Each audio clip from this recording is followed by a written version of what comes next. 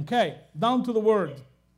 Last Sunday, we started sharing about having a mindset of long-term kingdom investments and what we're investing our lives into, right? The things we're giving ourselves to, and how we're looking at investing our time, our talent, our resources, the things that God has given us, and how we're investing.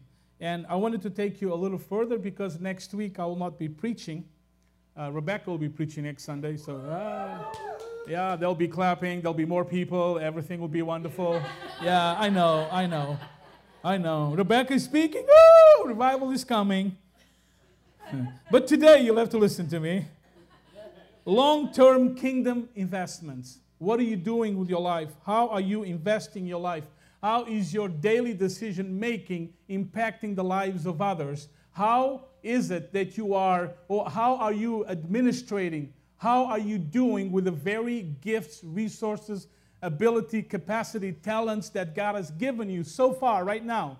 How are you doing? What are you doing with that toward long-term kingdom investments? I want to take you a little further today and remind you of some things in the Scripture that we already know, but there's so much life in it still.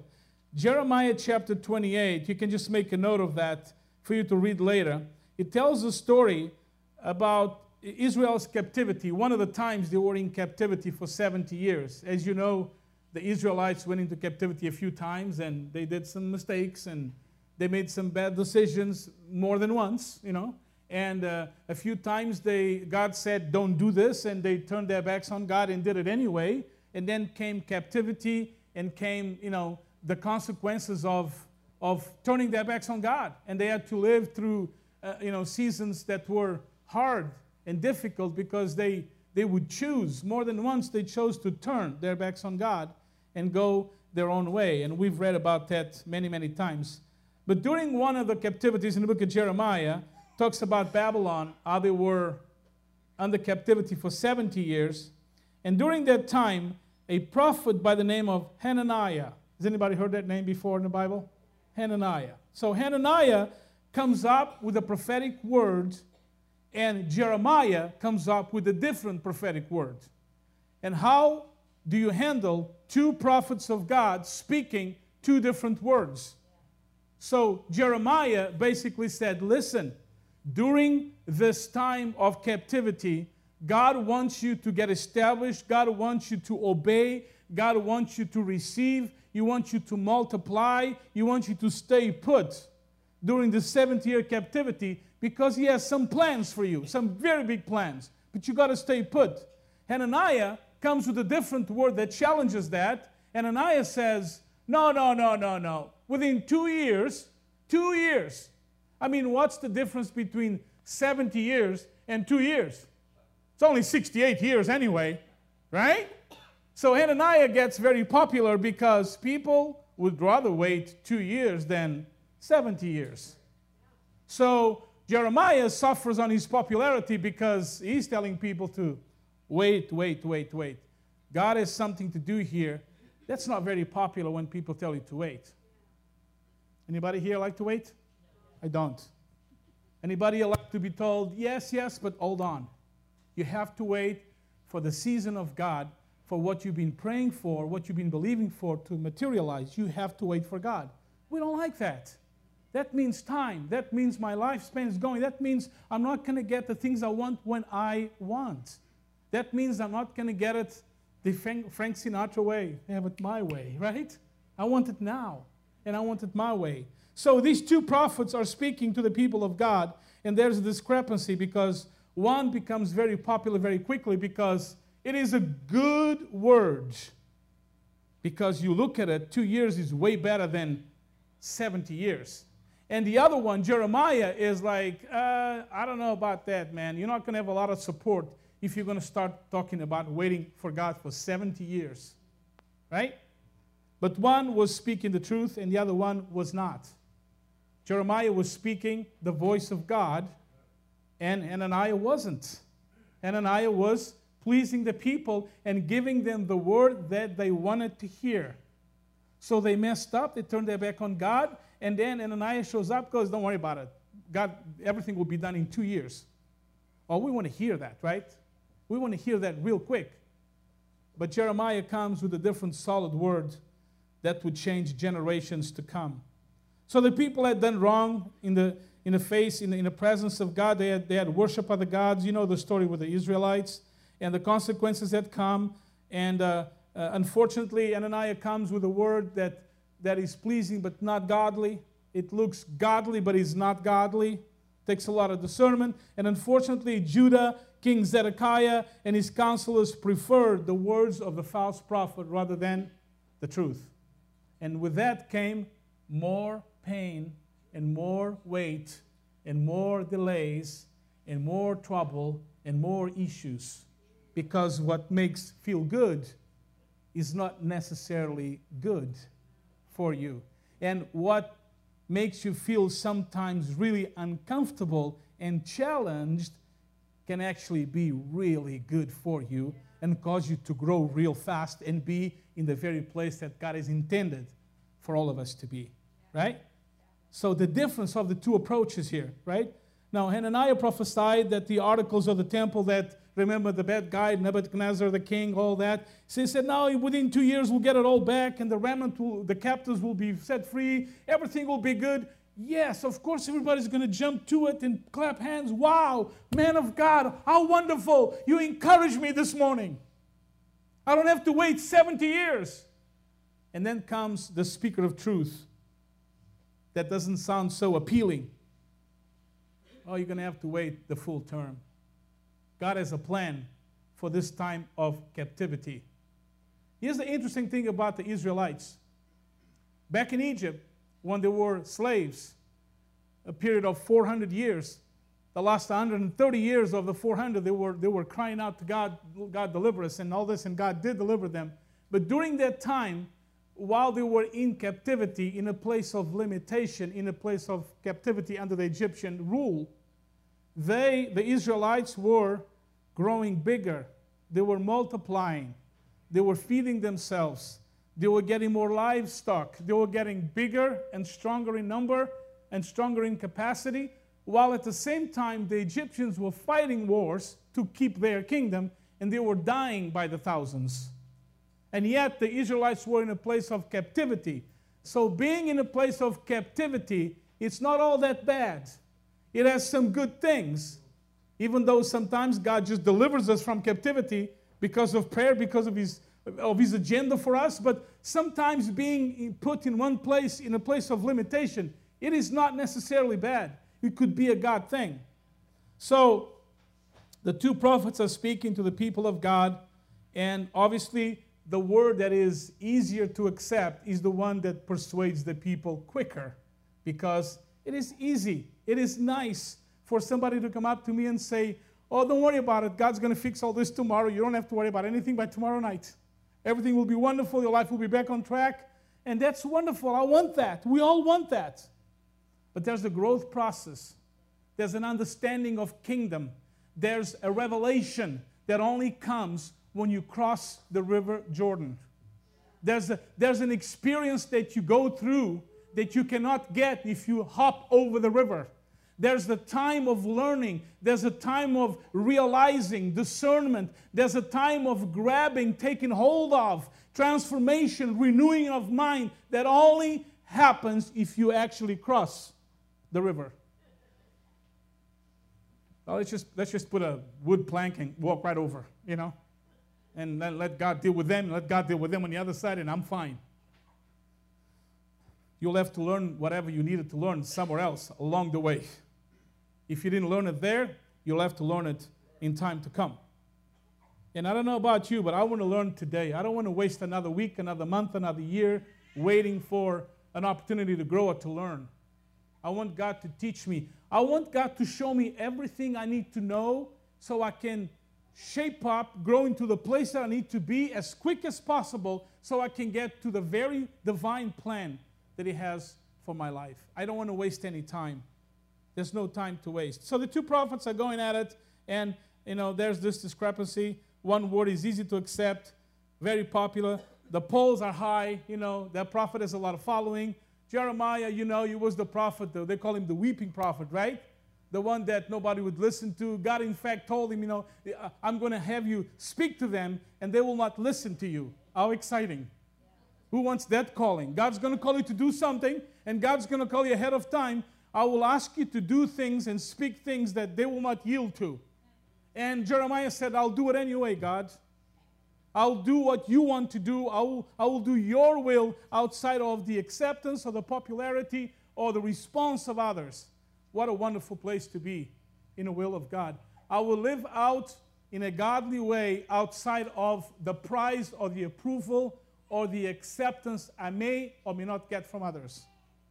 What a place to be. What a deep place to be. So this goes on about the difference of timing that they're going back and forth, and basically Jeremiah calls Hananiah's bluff and tells everybody he's not speaking from God, nothing. He's just making sure that he gets a following and you guys are happy, and that's not. So he calls his bluff, and it's a very trying time for the Israelites. Imagine already being in captivity, already having to deal with all that, and now there's this situation of having to decide, is he speaking from God or is he speaking from God? You know? Nothing has changed, right? So listen, Hananiah is saying, you're only going to be here for a couple of years in Babylon, so don't worry about settling in too much. Don't worry about creating roots. Don't worry about making a name for yourself. Don't worry about your reputation. I mean, if you're only going to be in town for 2 years, you don't even have to unpack your suitcase, you know? You don't even have to buy a home. Just rent something for a few months or something, you know? It's not needed for you to be like thinking long term. Jeremiah comes in and says, no, no, no. You're going to be here for a while. Marry people. Have babies. Create roots. Get a place. Start thinking long term. Start thinking generations. Start thinking about what God wants to do long term, because God has plans for you. God has plans for you. Settle down. He's basically saying, think long term. Think 70 years longer. Think a generation. Think past yourself. Think about what God wants to do in this generation and the generations to come through your life. Think past all that. This was an incredible word that Jeremiah was bringing to them. It was the very opposite of what they were feeling. They were feeling like, God, deliver us, get us out of here. Because, yeah, we messed up. They had seen God deliver them before. They knew God could do that. So it's so easy to accept that easy word because you want it. You want to get out of it. And Jeremiah is talking about something completely different. When you think long term, it enables you to dream a lot bigger. When you think long term, you're thinking beyond yourself or past yourself. You're thinking about what God is doing for you, but for others, for generations to come. You start doing things that will make a difference to the third and the fourth generation. You start becoming a bigger blessing. Oh, I really want to be a blessing. Well, then allow God to shine. Allow the King of Glory to shine. Allow the King of Glory to have His way in your life so that indeed you could become a blessing. So, listen, the Holy Spirit, I think, wants to challenge some of us here in our thinking patterns, in what we're doing with what we have, in why we're doing what we're doing, and why we're giving our time, our talent, our resources to the things we're doing, and how we approach God in this mindset of just wanting deliverance, you know. Like my son will call me, you know, my son is in college, and he'll call me and go, Dad, I have an emergency. Every time he calls me, it's an emergency anyway, so I'm like, when the phone rings, if it's Mom, then I know it's something different, but if it's me, I already know, you know. What do you need? What do you need? Because I'm the father, you know. What do you need? What do you need? Are you okay? What do you need? Well, I need this, and I need that, and I need that. He's always calling me for something he needs, which is normal because I'm his dad. But here's what he does. Once he describes what he needs, takes about 30 seconds, he says, when can you do it? I need it now. I'm like, well, I'm here now. No, right now. Right now. I need it now. Can you? No, not tomorrow. There's this urgency. Bail me out now. Don't call me tomorrow and tell me something, you know. Don't tell me you're going to pray about it. Deliver me. Bail me out now. And I think so many of us have struggled with that before God, right? Man, we come to the Lord, we pray these advisory prayers to the Lord in like 10 seconds. God, when are you going to do it, God? When are you? How long, oh Lord? How long? Oh, remember David in the book of Psalms. You would start these Psalms oh so often. How long, oh God, will you take to deliver me? How long will you allow my enemies? How long, oh God? And then he would go to the middle of the Psalms, but God, you're so great anyway. And then at the bottom, oh, blessed be your name, Lord. Right? You see in the Psalms, David go through all that process of like coming to God in a sense of urgency. Oh, please, please, God. And then like settle down in the presence of God. Start talking and acknowledging how good God really is. And then go to that place of like, you are amazing, God. You are wonderful. I'm in your hands. And I know what's to come tomorrow is in your hands, you know. So this sense of urgency that we take to the Lord, and so many times I think the Lord wants to challenge us, cause us to grow before he answers our prayer. While you're asking God to change everything around you, God is very motivated to change you before he changes things around you. And that's not fun because that equals wait. The translation of that is you have to wait a little bit. And some of us have to wait a year, some of us have to wait 10 years, some of us have to wait 20 years, some of us have to wait a day or two or a week, who knows what God is doing. But each of us have different sets of circumstances. But we come to the Lord with a sense of urgency, and in the midst of that, when somebody offers you a word that responds to the way you're feeling, you automatically love them. In fact, we look for people to give us words.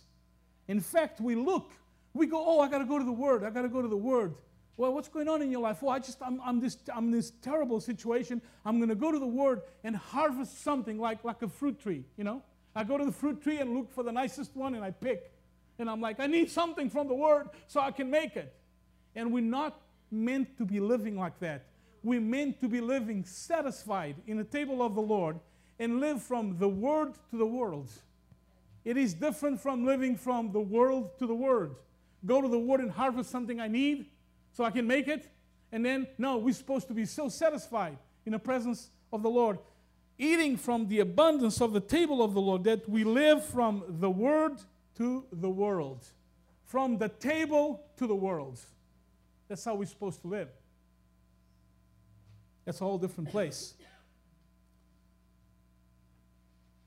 So Jeremiah tells the Jewish exiles, he gives them some advice that is contrary to what they're feeling. I don't know if anybody has received advice contrary to your feelings, or you've given advice contrary to the person's feelings you were speaking to, and they were so disappointed with you, right?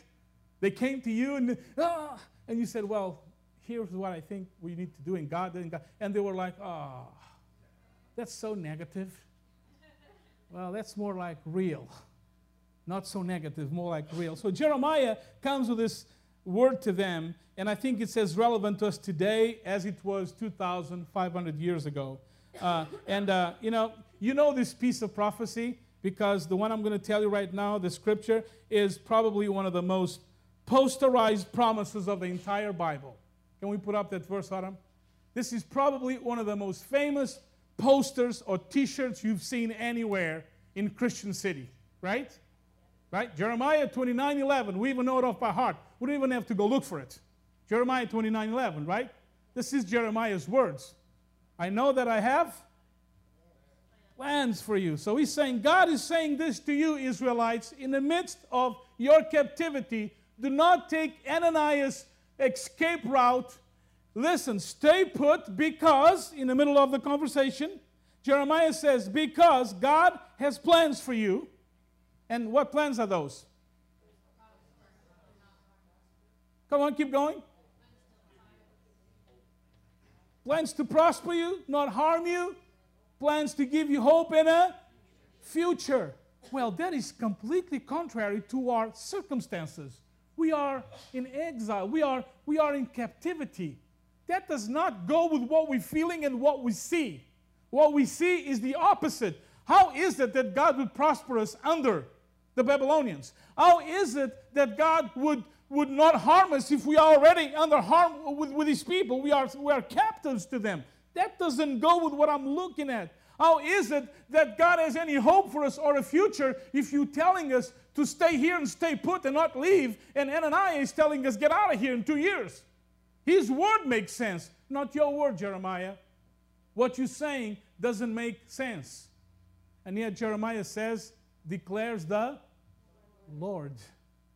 So the Lord was actually speaking something of hope that was completely against what they felt and saw at the time. Does that relate to some areas of your life? You are praying for something and the answer of God does not really go with what you're looking at or is opposite of what you are looking for. It can be very challenging. Growth is very challenging. Growth is very challenging, but well worth it. So listen, Jeremiah is saying, listen, there's plans that God has for you that are far bigger than what you're looking at right now. God has intended to give you generations. God has intended to make you the light of the world. There's things that are so much bigger than your current circumstances and situation. So here's what you need to do. You need to get married, have babies, settle down, stay here, go nowhere. Don't move. Don't run for a better place. Don't look for another words. Don't look for an easier spot. Stay right where you are. I mean, this mindset of not running. David, Psalm 23 says this, I prepare a table before you in the presence of your enemies. You know what David was saying, what God was saying to David? Sit down, David, don't go anywhere. Right here in the presence of your enemies. Don't run for a better place. Don't go for an easier situation.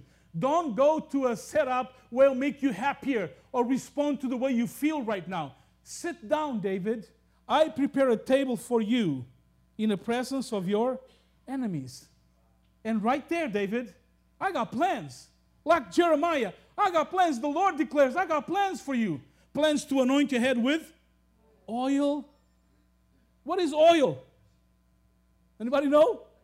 Anointing. I have plans to anoint you. I have plans to pour oil on you. I have plans to satisfy you on my table right in the presence of your enemies. David, this is what Jeremiah was saying.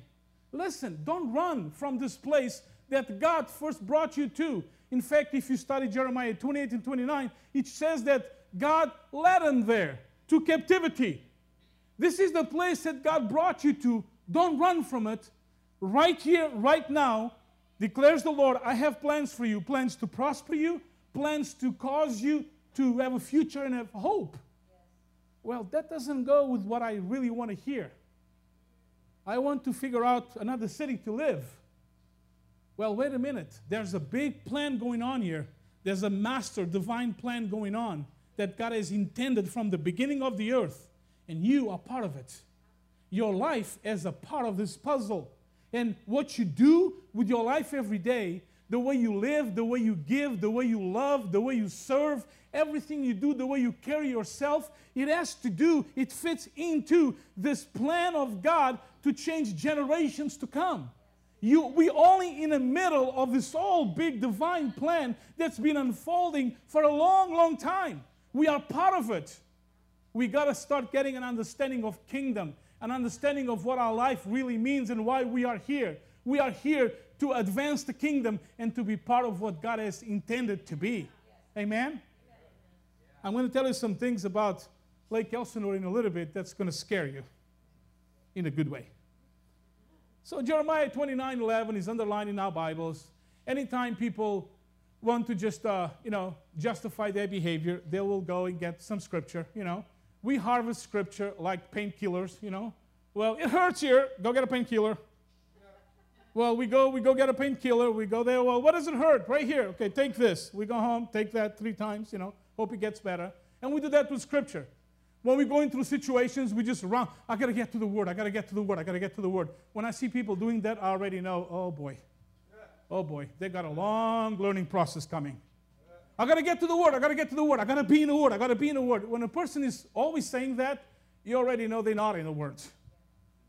Okay, so I go to the Word, and it's like a big fruit tree, and I show up, and I look around and find the best one I love, and I harvest what I like.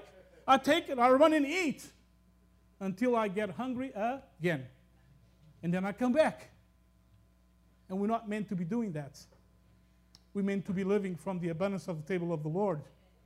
And our cup is supposed to runneth over.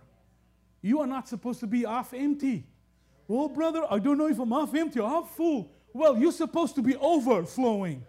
We're supposed to live, we the people of God are meant to live in the overflow of His goodness and His grace and His provision and His love and His power. We're meant to be like that, you know. When people come to us, they're meant to feel honored, like you met an ambassador. We are the ambassadors of Christ in the earth, right? Did anybody ever meet an ambassador? I have. I'm not an American, so I've had to meet several ambassadors, okay? And man, it's honorable people. It's people you want to respect. It's people that represent the values of this country. It's like an honorable thing. We are the ambassadors of the kingdom. Our cup's supposed to run over, and people are supposed to come to you and see, man, God is doing something amazing in your life. We're not just running to the Word to get something. We're living from the Word. Talking to a wonderful friend of mine, just recently, we were just working construction here, and he came and told me about what's going on in his life. And very interesting, in the 3 months we were doing the renovation here, people that I hadn't seen in years just started showing up. You know, I was like, they walked through that door, and I was like, wow. And here we are in the middle of, you know, cutting drywall and, you know, carpets and stuff. And this friend came and he said, well, I'm getting into this relationship with this person. This is what's going on, blah, blah, blah, blah. What do you think, Inacio? And I said, well, if you want to know what I think it's a bad relationship for you. Because true friends that really care for you and love you, they'll tell you, you know. They're not just going to give you a Bible verse and say, wonderful, you're so great. True friends that truly love you, they don't want to just please you. They want to tell you. So I said, hey, listen, I think it's not a good relationship for you. I think it's going to get you in trouble in your life in more than one way. It's going to be, you need to really pray about this. This is really not good for you. And automatically, humanity rises. Step back. Wow, you're so negative, man. Hey, I thought we were buddies. I thought you loved me. I thought you just asked me 30 seconds ago what I thought. Okay? Okay? I'm a pastor. My job is to warn you, protect you, care for you. My job is not to pat you in the back and give you a Hananiah word. That's not my job. Wrong church for that. So I said to my friend, you need to really pray about this. This is not good for you or good for God or good for the kingdom. But ultimately, it's going to hurt you, you know. You're so negative. And then here it comes. He said, I'm not going to go with what you're saying. I'm going to go with what the Word says. Now, anybody listening would think, of course, he's not going to go with a man. He's going to go with the Word. Hallelujah.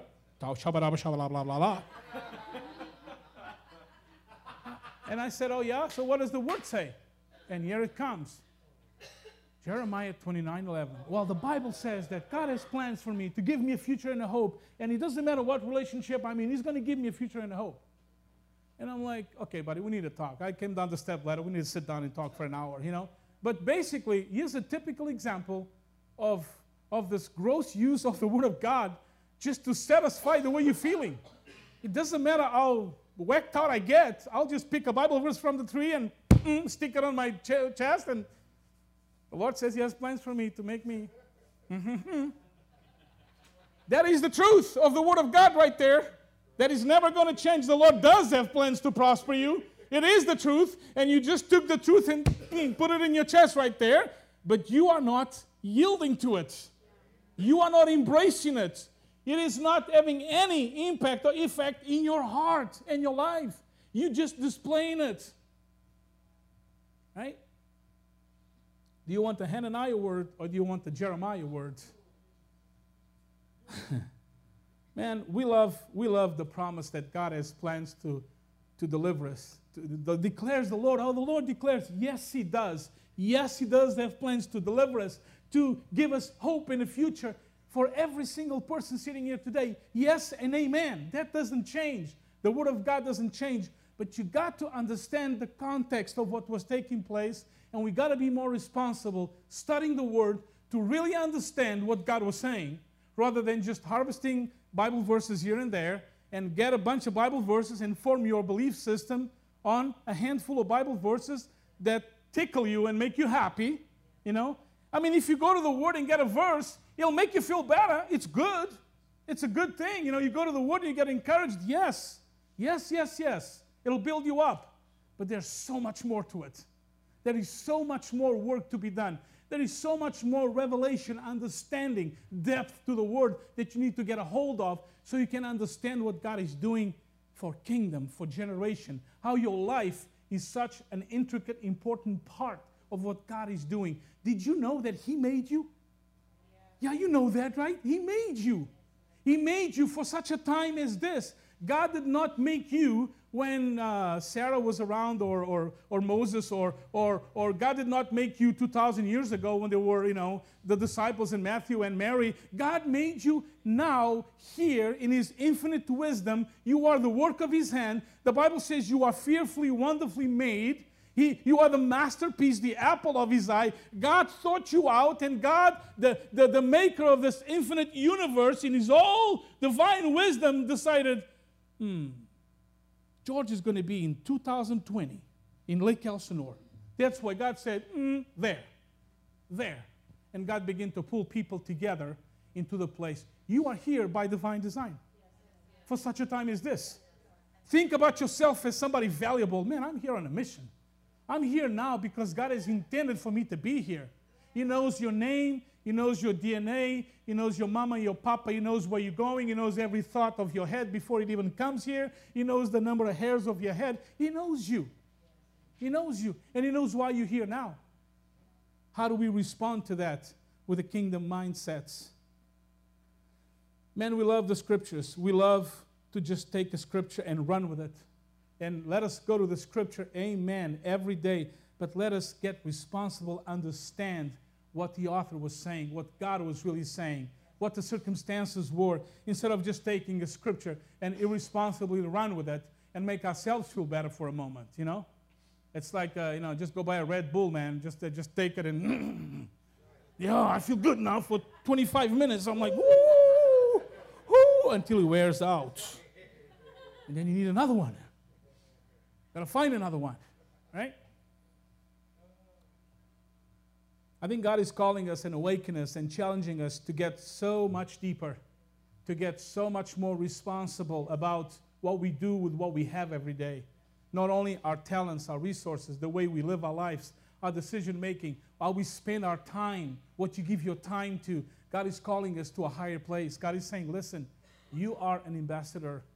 You have a word of truth in you. You are here. You were put here by God to be the light up on the hill, to be the salt of the earth. There's a promise. There's a huge promise in your life. You are meant to be a safe harbor for those that are broken. Not just when we come together for church, my friends. This is wonderful, but listen, to be the church, not to come to church. It's where you go, when you get in your car, when you get to work, when you're working in your job place, whatever, your desk, your workshop, when you're driving a truck next to somebody, when you're sitting in a plane. You are the church. Christ, the hope of glory, is in you. It's what you're doing with your life, how you live in your life, rather than what we do when we come to church. When we come to church, it's just really a celebration of who Jesus is and how good He is to us, right? So we got to stop living on painkillers, harvesting Bible verses. How are you feeling today? I gotta go to the Word. I thought you were in the Word. Huh? When you walk in here, are you encouraged? I encouraged myself in the Lord, in the Word before I came. I didn't come here looking for somebody to encourage me, even though that happens, which is wonderful. But I already come encouraged, man. I come loaded, man. I'm fellowshipping with God and His Word, and I'm taking it seriously, you know? I'm not just like grabbing something to keep me going. There's a legacy in your life that God has prepped you, prepared you, and made you for that we need to pay attention to. The application, the proper application of the Word comes when you fully understand the Word and what God is saying. So don't treat the symptoms, treat the cause, right? Things of the heart. But let me just give you a little background here in Jeremiah 29:11. So the Israelites are in trouble. They've been plundered. God has been mocked. They have done it a few times. Things were not the way they needed to be. They were in captivity. And Jeremiah offers them this route that wasn't very exciting. It's like, you're like desperate for a word. Give me a word. Speak to me. And then the person does, and you go, well, that's not what I was expecting, I was more expecting like you're going to say God's going to like open the heavens and do this and send 55 angels and do that. And this is what I was expecting to hear, I'm like, oh. But listen, even when you get that, pay attention. There's a lot of deep truth in it that will cause you to be in the place that God has made you to be. So Jeremiah begins to offer them the option. Don't listen to the easy way out with Hananiah. Marry, have sons, have daughters, have wives, increase in number, do not decrease. Jeremiah advocates for long-term investment right where they are. And he's talking about generations and, the things God wants to do. He's talking about the big picture. And, when you're hurting and somebody comes in and starts talking about the big picture, it's almost like irritating sometimes, isn't it? Like you're hurting about something and you come to prayer and like, please pray for me. And the person starts talking about the greatness and look what God is doing in the earth. And you're like, don't want to know that. Just pray for me right now. I need something now. I want to pick something from the tree and run and not listen to the greatness of God.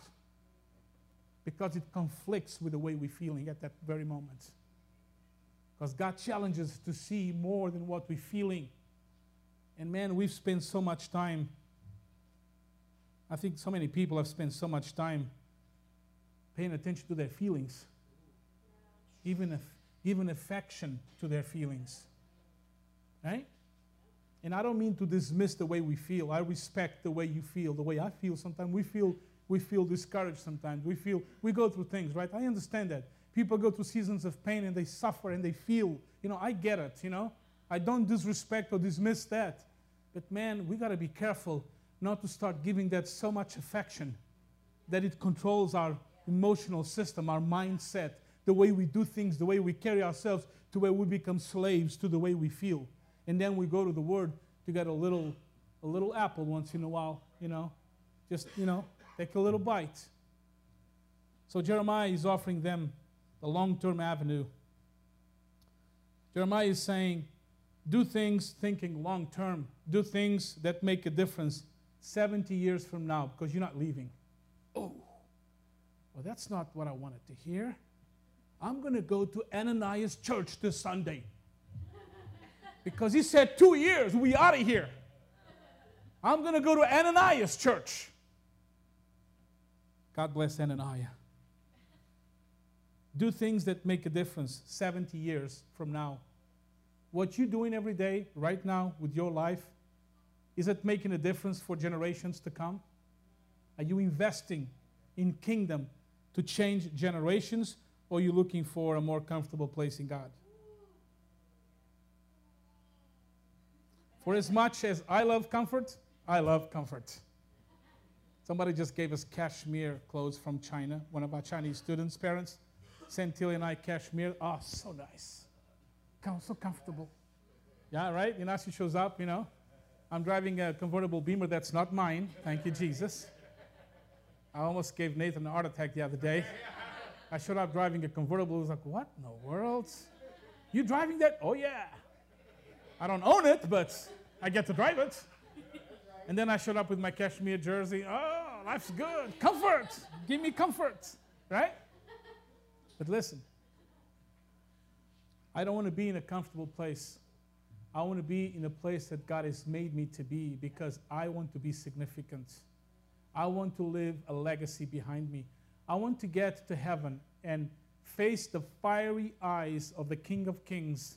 Look him in the eye when there's no excuses, no people to blame, and nothing to say, and say, Jesus, I did it. These came with me. I want Jesus to look behind me and say, who came with you? Who did you bring? Who did you disciple? Who did you change? What did you do with your life?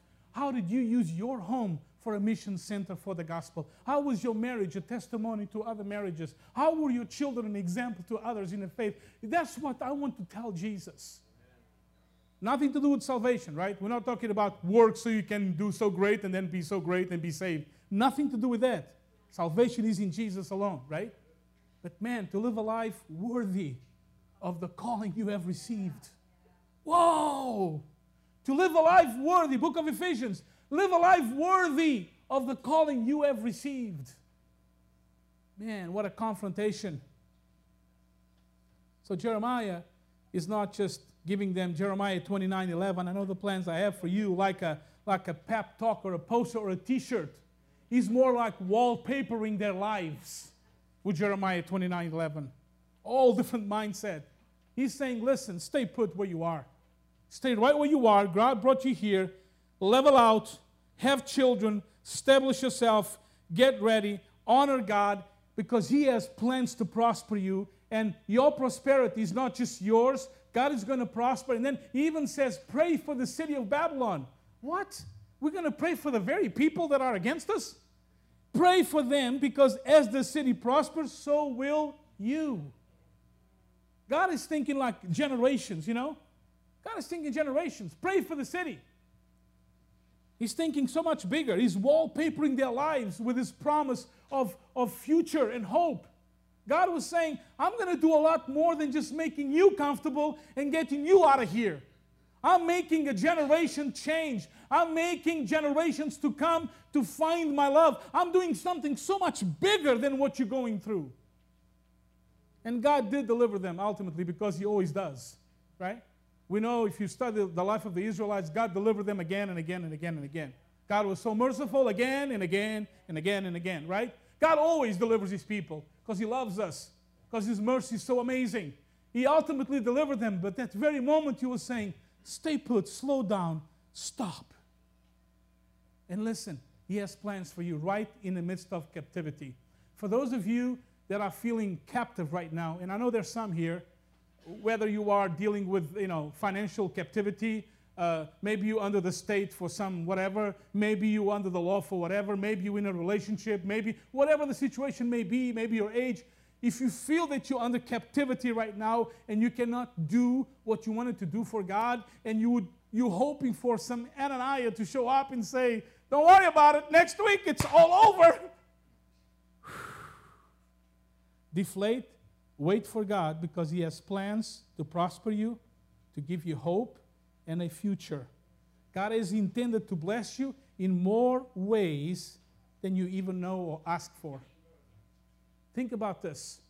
Your life is worth more to God than it is for you.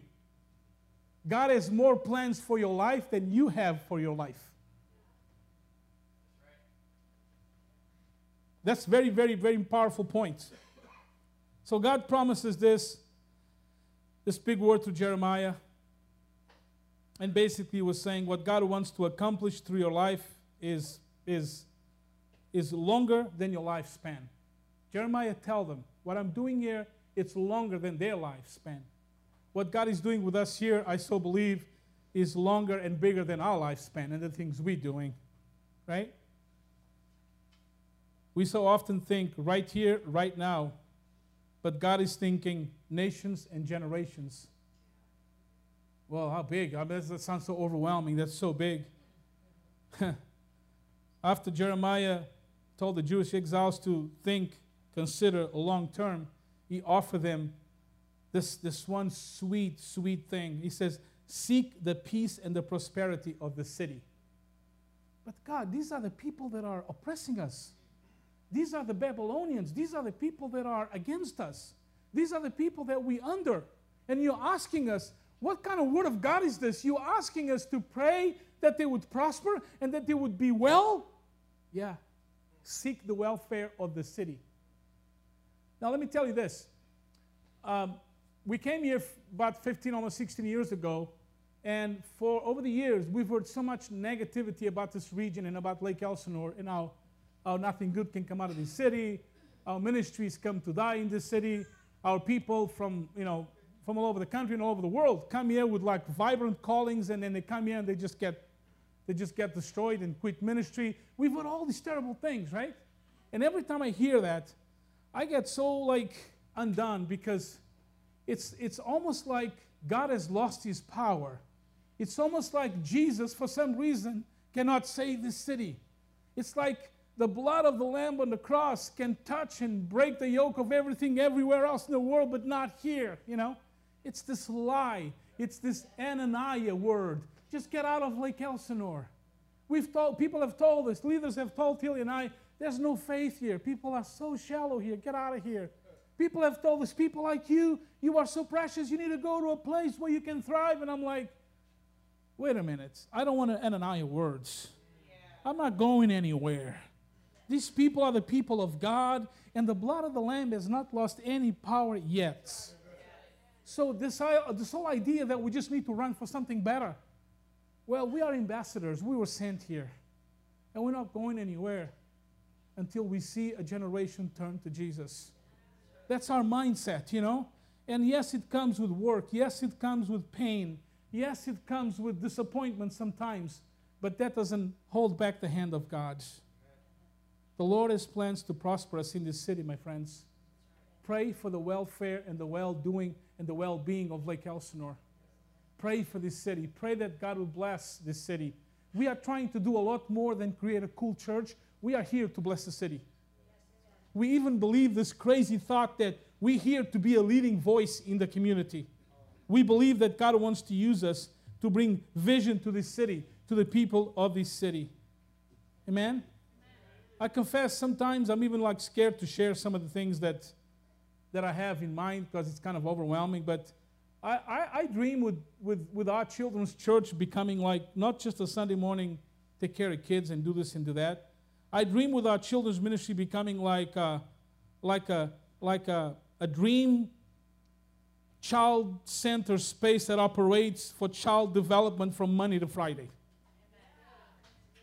If that makes any sense, right? Right?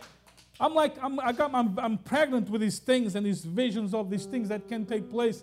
And I'm like, God, you can do this, God. God, you can cut mountains. You can open the seas, God. You can open the eyes of the blind. You can cause people to be restored. You can cast demons out. You can do this, God. You can change entire nations, God. Isn't it amazing that we have such trouble believing God to change a city? And yet God is offering us the irony. God is offering us the nations. Ask me and I will give you the nations. And yet we have trouble believing for a city. Think about that. I envision our U-Storm office next door becoming an office space that includes a co-working space for the community, for businesses, for the marketplace, for us to be in the marketplace in real time and get out of this cocoon church mentality that we just hide in, you know, looking for a little word from God. Well, let me just go to church and get something from God so I can just make it another week. No, let's live from the table and become an influential voice in the marketplace. Let's open our doors and let people come in and see Christ. See a Christ-centered community that doesn't hide but influences the community. Amen? Oh, there's so much. Really want to break this mold of church and get out of church, get out to the community, get out to the place that makes a difference. If the city prospers, so do we. Oh, but this and that, and Lake Elsinore and this and that. Listen, the hand of God is not limited by any city, any governmental office, any situation, any time zone, any situation at all. The power of God is the power of God. And Jeremiah said it, and Isaiah said it, if the hand of the Lord shall move on my behalf, who can stop it? Who can stop it? So it's time for us I really have this conviction that the church belongs in the marketplace, not in church buildings. And I look at the life of Jesus, and Jesus hung out in wells. Wells were where people met to chat and talk in ancient days, you know. That's where Jesus hung out. That's where Jesus encountered people. He didn't ask him to come to his church, even though he has a church now, a wonderful church. That's where Jesus hung out. We are building a postmodern church or postmodern well, where a place where people can come to play, pray, live together, and find Christ. It's a whole different thing, you know. But when people come, my friends, you better be overflowing.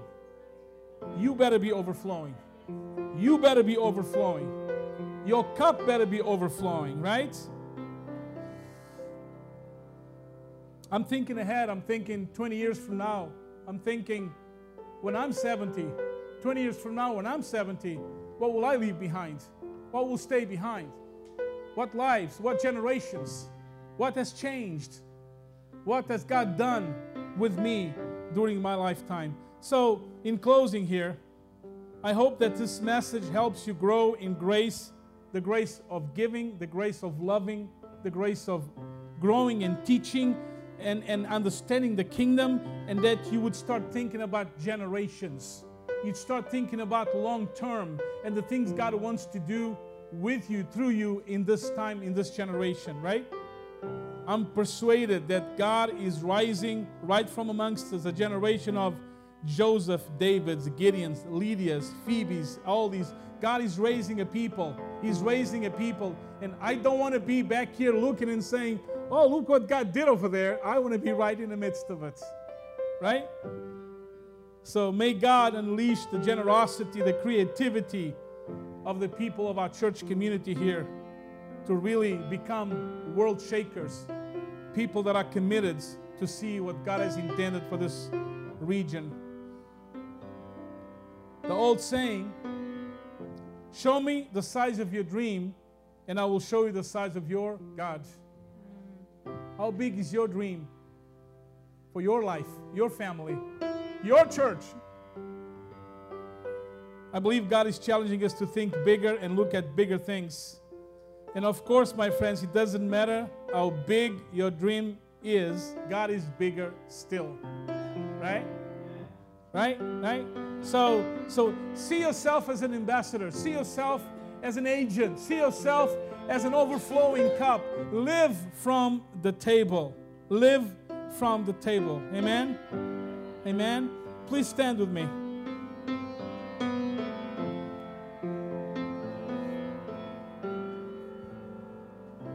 Hallelujah.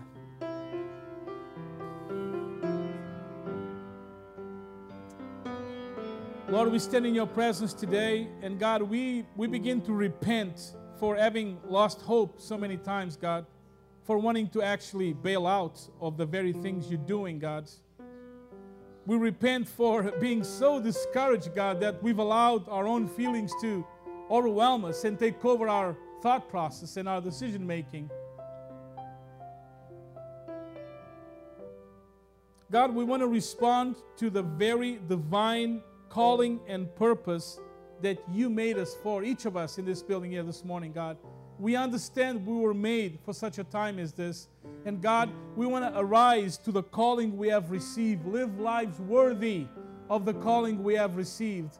God, we pray that you'd begin to shape our minds, renew our minds and our hearts to understand kingdom, to think generationally, to think about the greater things you are doing, to think about the divine, the master divine plan that you have put in motion right from amongst us, oh God, and that we would become the ambassadors, the agents, the ones that would put our hands to work and put our lives to give really our lives to for this divine plan that you have put in motion, oh God. God, we pray that our church would become so community focused and so outside of the religious mall that we would go into the city, into the community, into the marketplace, and indeed become an influential voice, oh God. God, we give ourselves to you, and God, we want a Jeremiah word. God, we want a Jeremiah word. We want to think long-term kingdom. And Lord, we offer our lives today to you, to your hands, and say, do with us the things you made us for, oh God. Do with us, with our lives, our resources, our ability, the very things you have planned for our time, oh Lord. Lord, I pray for every person here this morning. I pray for the needs of every person. I pray for the individual needs of every person. I pray for the specific things that people are struggling with, that God, you'd cause us to overcome, that you'd give us victory, and cause us to see the kingdom and live in a place of overflowing. Father, bless your people. Keep your people. And until we meet tomorrow night again, God, let your grace abound amongst us in Jesus' name. Amen and amen. God bless you. God bless you. God bless you.